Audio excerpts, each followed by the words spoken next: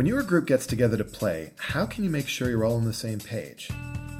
My name's Jonathan, and this is the Snakes Cast, the podcast for people who don't know as much about board games as they'd like to know. This week we'll be talking about the invisible agreements you and your friends have when you sit down to play a board game. We call it the play contract.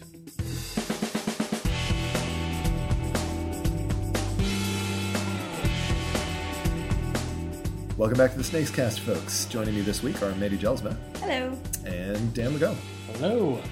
So I have this theory that whenever problems, like real-world problems, happen between people sitting at a game table, it's because they have different ideas of what the play contract is. They're kind of with different expectations, but what they're supposed to do and how they're supposed to behave and how they're supposed to feel.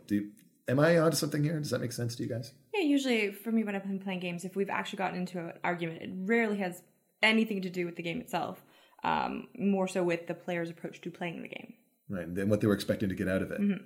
How about you, Dan? Do you think so? Oh, absolutely. I mean, at some point, there's always somebody who takes something a little too seriously, or, somebody who just takes too long. All sorts of factors can come into play for that. Or somebody doesn't take it seriously enough. That's true, yeah. So making light of this thing that other people want to enjoy and get a challenge out of. So the big challenge then is to get everybody on the same page. If people have the same expectations, then conflicts shouldn't be that big a deal. So let's start with some of the conflicts that you can get into. Obviously, the first conflict that can possibly arise when you have friends over to play is, what are we going to play? What game is it actually going to be? So is that ever an issue for you in your experience?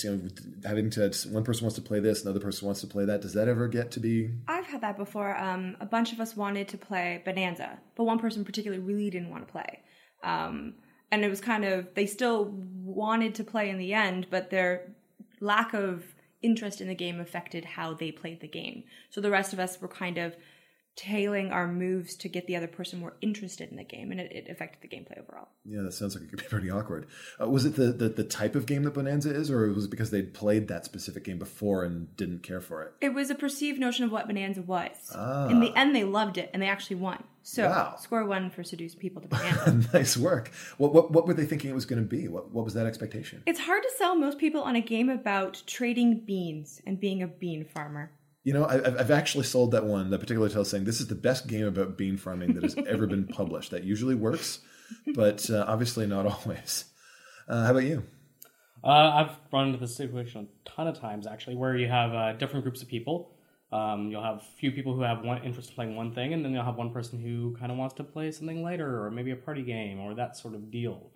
Doesn't necessarily fit in with everybody else at the table's perspective right now. And I guess it can make them kind of miserable if they're stuck playing something that's more complicated exactly. than they want it. And it can make others miserable if they're stuck playing something where they don't feel like they can get the kind of challenge. Right. So as a guru, you sort of try to triangulate the best thing for the group at hand, but that's not always possible. And especially if the players aren't on the same page to begin with. Exactly. Well, if a game's going over poorly, forget the guru thing for the time being. Let's take a look at that personal situations. If a game is going over poorly, or if it's going over long, should you abandon it mid-play? Is that a good idea? I've rarely done that.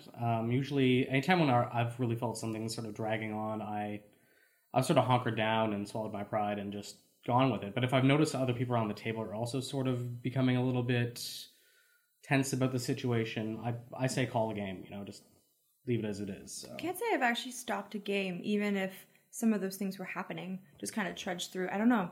Just can't not finish a game. Well, it's got to depend at least partly on how long it is too, right? I mean, the shorter a game is, the more likely people are to stick it out. The longer it is, the more likely they are to kind of lose patience and say, can we just play to 15 points instead of whatever we're supposed to play to?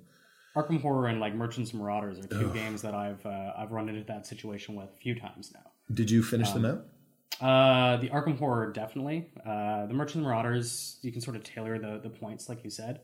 So sometimes there is alternatives to help cut down on things to end it faster. But Monopoly is also one that can run into that one all the time. If you have a group of people who, some of them want to play something that's familiar and comfortable from their childhoods, and others want to play something that's more modern, Monopoly can be a real showstopper because it can just go on and on and on.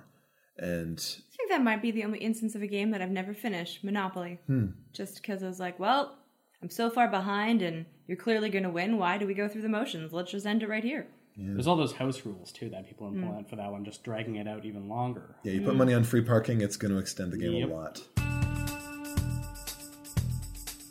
And once you've got your game started, more problems can arise through the actual play itself. One of the big ones is the question of should you try as hard as possible to win? Now, this one's tricky because in order for a game to work, two things have to be true about your attitude. One, you have to care enough about the game to try your best, otherwise it undermines the experience and makes it so that nobody's victory is going to mean anything. Two, you need to not care about the game so much that you'll be okay with losing, otherwise it's just straight up bad.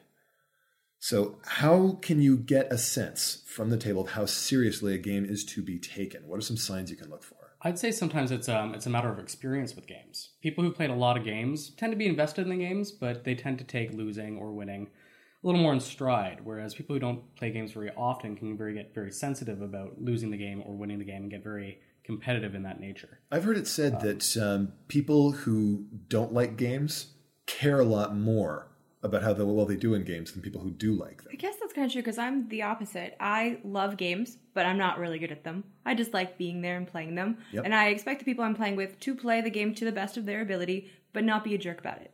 So I know that they beat me. That's perfectly fine. Just don't rub it in. And speaking of being a jerk, that brings us to the topic of trash talk. Trash talk is a hallowed institution at some game tables. We're being horrible to the other players, being just intensely cruel with your smack talk is a big deal. And at other tables, that's just going to result in hurt feelings and nothing more. How can you avoid that problem? The most recent time I ran into this personally with the play contract experience, I was the person trash talking. It was three people. Gee, really? You? Me? Yeah, I know. It's just unbelievable. But it was Settlers of Catan, and it was with a couple of people who hadn't played Catan before, and having played Catan far too many times. We used to play a variant back in my Game Track days of being screaming settlers, is what we call it. What? Where you just were the most horrible people to each other the entire game. You would just say stuff like, I'm not trading with you. You're not my friend ever again. You know, sort of that kind of deal. I thought that version of Settlers was called Cities and Knights. We did play a lot of Cities and Knights. But that sort of became a behavioral thing with that for me.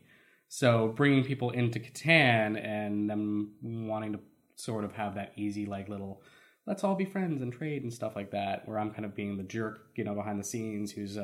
well, I'm going to play the Monopoly card now that I just traded all that weed away. I feel like it's the difference between banter and, like, legit trash talking. There's an art to banter. It, like, actually excels the game a little bit. It makes it a little bit better. Right. Whereas, like, trash talking just makes you look like a jerk and makes other people unhappy. Well, that's sometimes the people at the table, too, right? Some people can think that banter is trash talk. That's true. How well you know the other players can be a huge thing. I mean, people are more likely to get upset about trash talk from somebody who they don't know very well.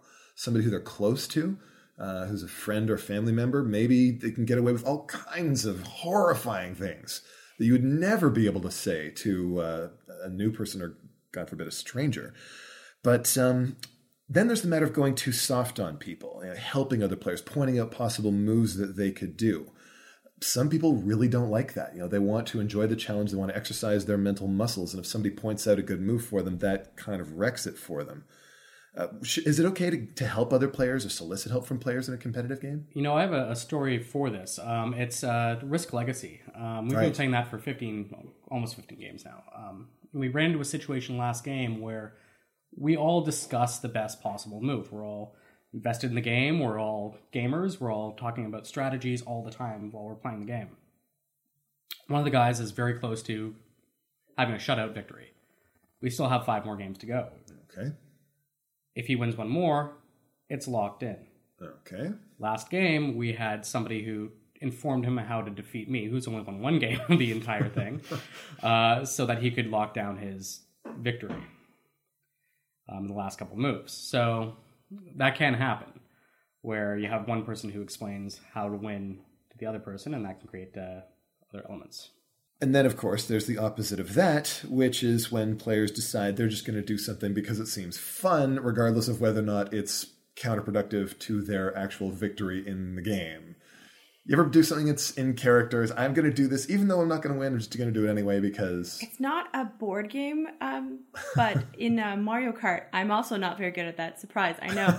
So when I knew that I was going to lose, I would just turn around and go backwards around the track. Head-on collisions Head-on for the win. I guess I've done that in board games before, maybe as well. There's no reference or no specific examples come to mind. I definitely have. Any sort of dungeon crawler where you're taking on a character, I like to sometimes muck around with the silly things that character may or may not do, even though it might be counterproductive. Like, Have you ever cost your team the victory in something like that? not necessarily, but I've definitely hindered it more than I've helped it. I once played a game of Resistance. It was so good. Everyone was just so into it, and one player like revealed what they were, and all of a sudden we couldn't play the game anymore. It was just the worst. Okay, so we've got a rules dispute now. Everybody loves those, right?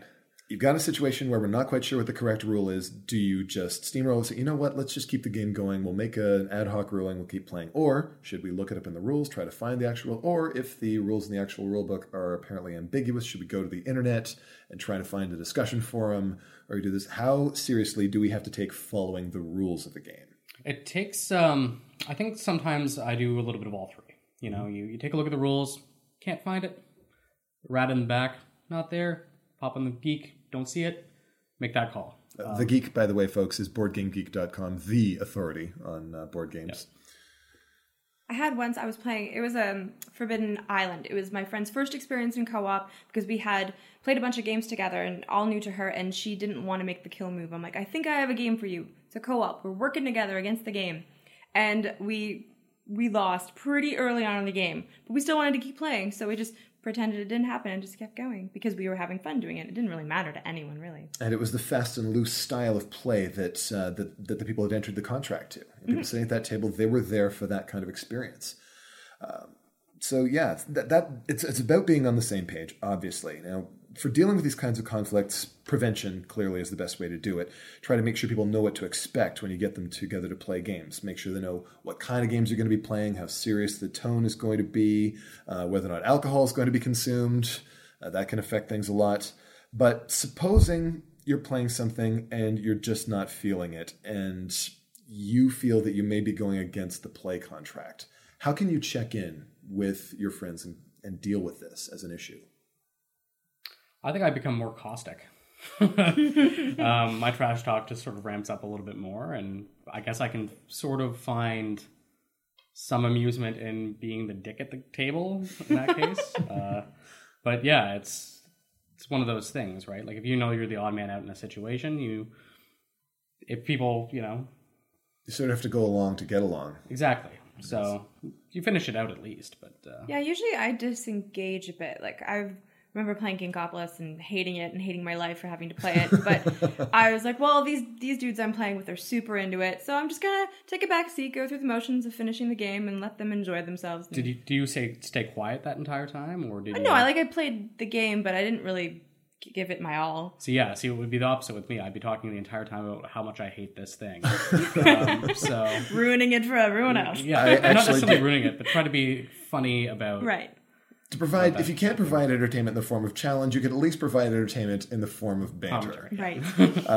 One of the two things in my adult gaming life that I'm really quite ashamed of is a friend of mine brought a copy of Munchkin to the cottage one time, and I could not restrain myself from demonstrating my contempt over the course of the game. And she realized just how much fun I was not having and how I was basically destroying it for everybody else. And she called the game and put it away, and I felt so awful. That's the only situation. I've had that exact same situation with that exact same game.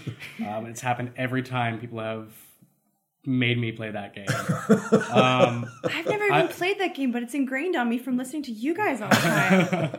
I hope you wouldn't, if you did play it, that you would enjoy it. Just like I hope everybody would enjoy stuff. But the last time I played it, people said it was like enacting some sort of torture on me. Because I was just sitting in my chair, squirming and wincing and just hating every minute of it. So if you can make that torture enjoyable for the other players to watch, then it's fine. But for me, I was trying to share my pain and make them feel tortured as well. It was just the worst. I was the worst. But ultimately, what it's about is being on the same page. That's the thing that we keep coming back to. If you've got a game group, if you've got people who you care, you want to enjoy a game session with, give them an idea of what to expect. The clearer you can be about that, the less likely that you're going to run into these kinds of problems. And that wraps it up for this week. Mandy, Dan, thanks for coming on the show with me. Thanks, man. Game on. Thanks also to Emmanuel Chung for inspiring the topic of this week's show. If there's a topic you'd like to hear about on the show, tweet it to us at SnakesCast, poke us on Facebook, or use the contact form at snakesandlattes.com. We're always curious to know what our listeners are interested in hearing about. The Snakescast is produced by P.T. Douglas. Music is provided by Ben Sound. The opinions expressed on the show belong to the people in it and not the company behind it. See you next week. Game on.